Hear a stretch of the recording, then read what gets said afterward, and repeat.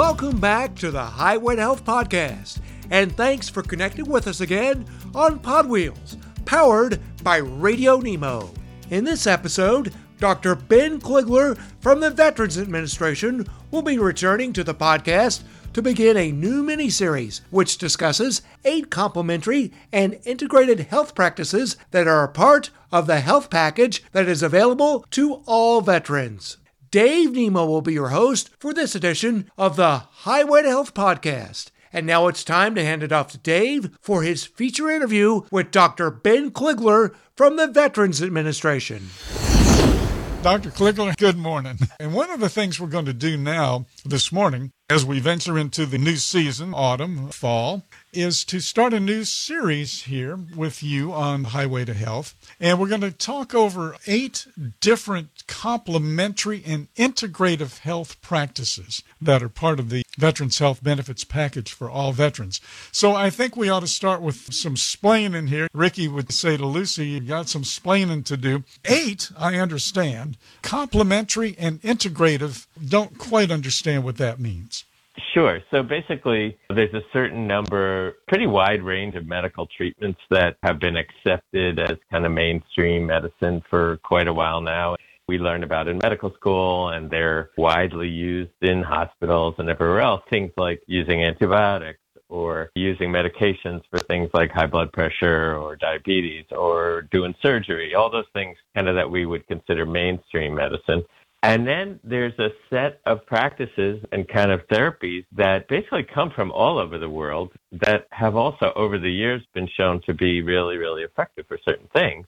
So those have gotten the name complementary or integrative therapies, as in complementary like in addition to, not like a compliment like you're saying something nice to someone, but like we're going to complement mainstream medicine by adding in these other approaches. And the reason we call them complementary and integrative is that we don't want them to be out there sort of in the ether. Oh, I go to my doctor, but then I go to my acupuncturist. We want them to be integrated together so that somebody who's getting treated for, let's say, back pain, their regular doctor knows what they're doing, their acupuncturist knows what they're doing, and they're all part of the same team. So that's where that term complementary integrative came from. In VA, we've kind of set a new standard for the healthcare industry because we are actually incorporating these 8 complementary therapies into the standard medical benefits package at VA. So veterans can get acupuncture covered, they can get Tai Chi, meditation, biofeedback, all these things can be covered as part of routine benefits. So that's where we're kind of walking new territory in a certain way. But that's an overview. I hope that helps. Thank you. That's a great explanation. That's a comprehensive explanation. One of the things, too, that we still have some resistance to that sort of thing where the MD doesn't want to really acknowledge the chiropractor and the chiropractor doesn't get into acupuncture or yoga. So we still have some separations out there. But you guys have, well, again, integrated all of this, which really makes all the sense in the world. Right. Yeah. Believe me, we still have some skepticism inside the VA, too, because we have a lot of, especially physicians who trained 25 or 30 or more years ago before we had some of the evidence for some of these approaches that we have now, and they may not have had a chance to quite kind of integrate that into their own way of thinking yet. But yeah, slowly but surely we're getting to where these things are really much more accepted as part of just everyday medicine, basically.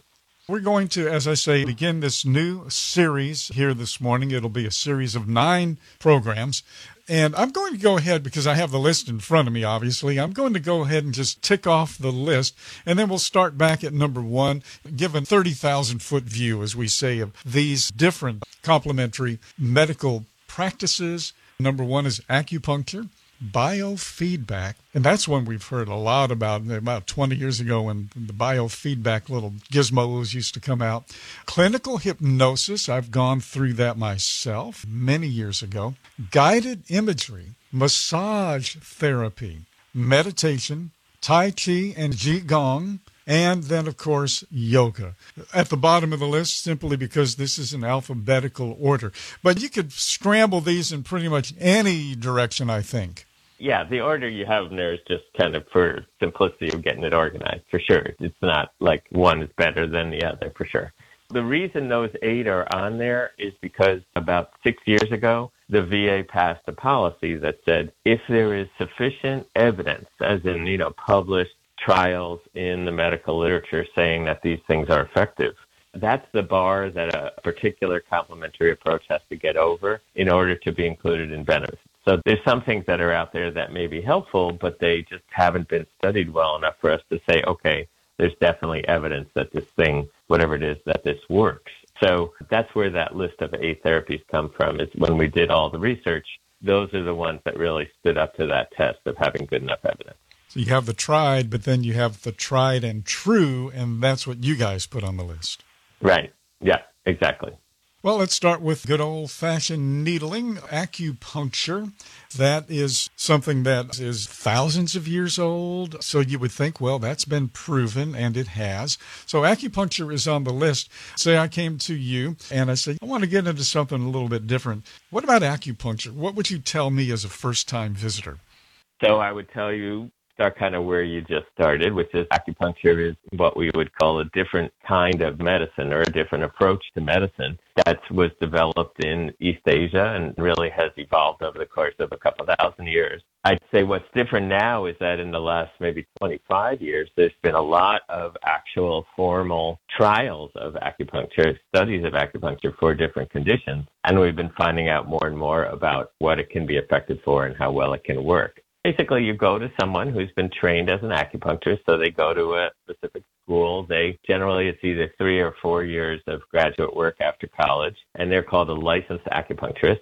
They will do a variety of techniques on you. They will put in some very, very fine needles into various points on the body to help kind of maybe remove some of the what they might call blockages or obstructions in how the energy is flowing through your body. They might also do certain kinds of massage. They might give you certain kinds of advice about how to move or how to stretch or about what you're eating. Typically, you'll go to an acupuncturist. Depends on what you're going to them for. Let's say I'm sending you to the acupuncturist for back pain, which would be a pretty common thing to send you for. Generally speaking, I'm going to assume that you're going to need in the range of 8 visits. Sometimes people will need less. Sometimes they'll need more. If you go, let's say, 3 or 4 times, you don't really find it helpful, then I would encourage you to sort of take a pause, come back, because usually we're going to see some kind of result after 3 or 4 treatments. Generally speaking, you'd probably go once a week. Sometimes people would do it a little more frequently or a little less. And then the other thing I would want you to know is that there's also something called medical acupuncturists. And in the VA, we have both licensed acupuncturists and medical acupuncturists. And medical acupuncturists are physicians like MDs or DOs who've actually gone through a training program in acupuncture as well. And we've got a couple hundred of them across the VA, as well as, I think, about 130 licensed acupuncturists employed now. We're really moving along. That's kind of the overview. And I would say, speaking for myself, I found acupuncture so helpful for all kinds of things. I mean, even beyond pain conditions, like, for example, I get really bad allergies in the spring. Sometimes I've gone for acupuncture to help with my allergies, and that can be really, really helpful. I would say pain is probably the most common thing, but it can be useful for other conditions as well. That would be my overview. Can I give you one more piece of info about that, Dave? That's sort of unique to VA. So when you go see a regular acupuncturist, they're generally going to put needles in different places on your body, and depending on what condition you're going to them for. In the VA, we have a specific kind of acupuncture. It's called battlefield acupuncture. Battlefield acupuncture was actually originally developed in the Air Force, and the original idea was that it could provide you immediate pain relief, so that it would be something that, let's say, medics would use on the battlefield if somebody was injured while they were getting ready to transport them, for example. The way battlefield acupuncture works is it's 5 points on each ear. So it only does the ears, and they're points that over time have been found to really provide fast and very effective pain relief. So you put in these 10 points, and generally speaking, right away, people will have a significant decrease in their pain. And then those needles can actually stay in for several days. It's a particular kind of needle that you can leave in for a few days. The reason I bring this up is battlefield acupuncture. You don't have to be a licensed acupuncturist, and you don't have to be a medical acupuncturist. You have to go through a training that we have in VA, which is a pretty focused training, and you only learn how to do battlefield acupuncture. So it turns out that we have actually several thousand people across the VA, physicians, physical therapists, some nurses in certain areas who've been trained in battlefield acupuncture, and they can do that. Really, it takes about 5 minutes to do a treatment. And so that's another way that veterans can access acupuncture really, really easily without necessarily seeing one of the more highly trained people. Who would have ever thought that those two words, battlefield and acupuncture, would join together, right? You never know what's coming down the pike. You never know. I have to say, I don't know how widely, if at all, it's actually being used on the battlefield. But it turns out, because it was developed that way, it's very fast to do, and then fast pain relief, too. So those are the pluses that we find. And we've had veterans come in for regular medical visit. Maybe their physician has been trained in battlefield acupuncture. I'll say to them, hey, would you like to try this? They never heard of it before. They'll put those needles in at the end of the visit and have them sort of sit in the waiting room for a little while. We've had veterans tell us that that was the first thing other than a medication that they ever found that could give them some immediate relief from their pain. And we've had a lot of people really get excited about going for more kind of in-depth acupuncture treatment because of how effective the battlefield acupuncture was. So it's a really nice kind of way in the door if you're not familiar with acupuncture too. Wow, acupuncture while you wait.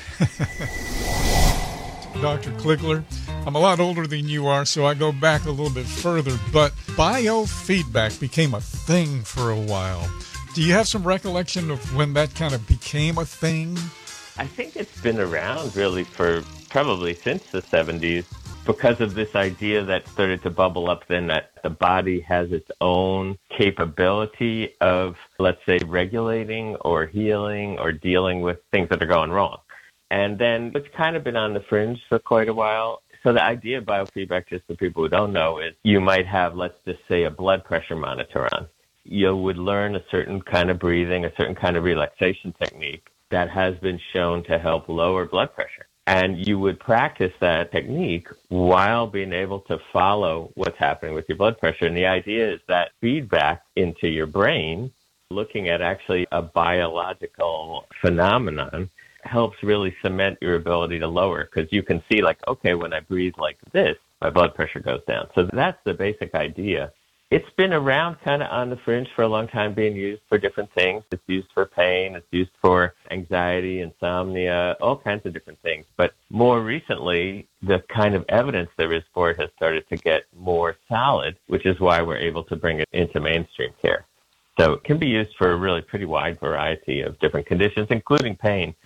Clinical hypnosis is on the list. We'll dig into this in a future program. So you go to a clinic and you're hypnotized. That's sort of like the down and dirty explanation. But are there different types of hypnosis, and clinical hypnosis is one of the categories? Definitely. Yeah. Okay. Yeah, the reason we call it clinical hypnosis is that there's a whole world of hypnosis that's more what people think of when they think of like a stage performer or somebody who calls up volunteers from the audience and makes them quack like a duck. And clearly that's not what we're talking about. We're talking about using hypnosis for specific health or medical problems. So an example might be helping with smoking cessation. It might be helping with anxiety or certain phobias. For some veterans, it can be really helpful with dealing with some issues related to PTSD, not by itself, in conjunction with other therapies and other kinds of approaches. But we're talking about really using it in kind of the medical context. And clinical hypnosis in the VA, you have to be a mental health practitioner to be certified to bring hypnosis to your patients.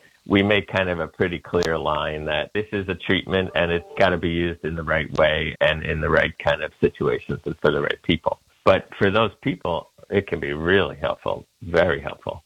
Hypnosis is real. It's not, you don't think you're being hypnotized. It's a real state of mind. It's got a whole kind of mystique around it just because of the history of it. But basically what it is it's a very, very deep relaxation state. So people are familiar with relaxation states, but it's kind of specific because it's a relaxation state where you are actually more open to what we would call therapeutic suggestion. So let's say suggestion about cutting down or quitting smoking. So it's nothing magic. It really isn't. I've trained in hypnosis and I've done it for 25 years. And it's a very specific technique about how you kind of can get past some of the barriers that we usually have in our conscious mind where we're like, no, that'll never work. No, I can't do that. No, I can't. No way. And you kind of get down into the state where your subconscious mind says, well, I don't know, maybe I can. Who knows? It is definitely a real thing, but it's nothing magic. It's kind of just taking advantage of some of the amazing flexibility that we have in our minds, you could say, which we don't usually get to tap into because we're stuck in our old habits and ways of thinking like that. That's a quick summary. Every day, in every way, I am getting better and better. I like that one. Guided imagery, visualization, guided imagery, same thing. And I remember that kind of came to the forefront a few decades ago in the sports world. Visualize making that touchdown, kicking that ball through the goalposts.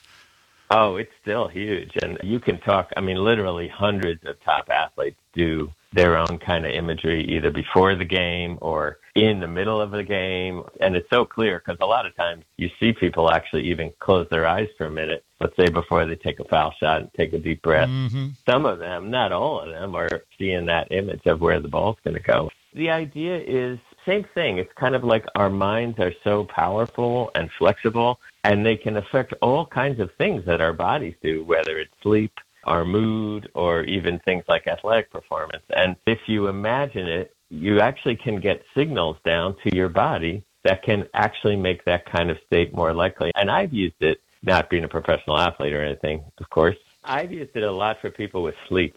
I find it's one of the best things for helping people with chronic sleep problems, including kids, by the way. And you don't have to even have a practitioner. There's so many good guided imagery audio tapes. You can't say tapes anymore, but podcasts and audio files out there.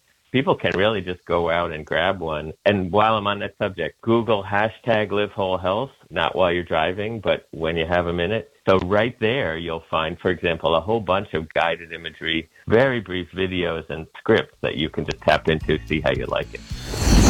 That closes out this edition of the Highway to Health Podcast. We would like to take this opportunity to thank you once again for spending part of your day with us on Pod Wheels, powered by Radio Nemo. Now, folks, you can always find the Highway to Health Podcast through Pod Wheels, powered by Radio Nemo.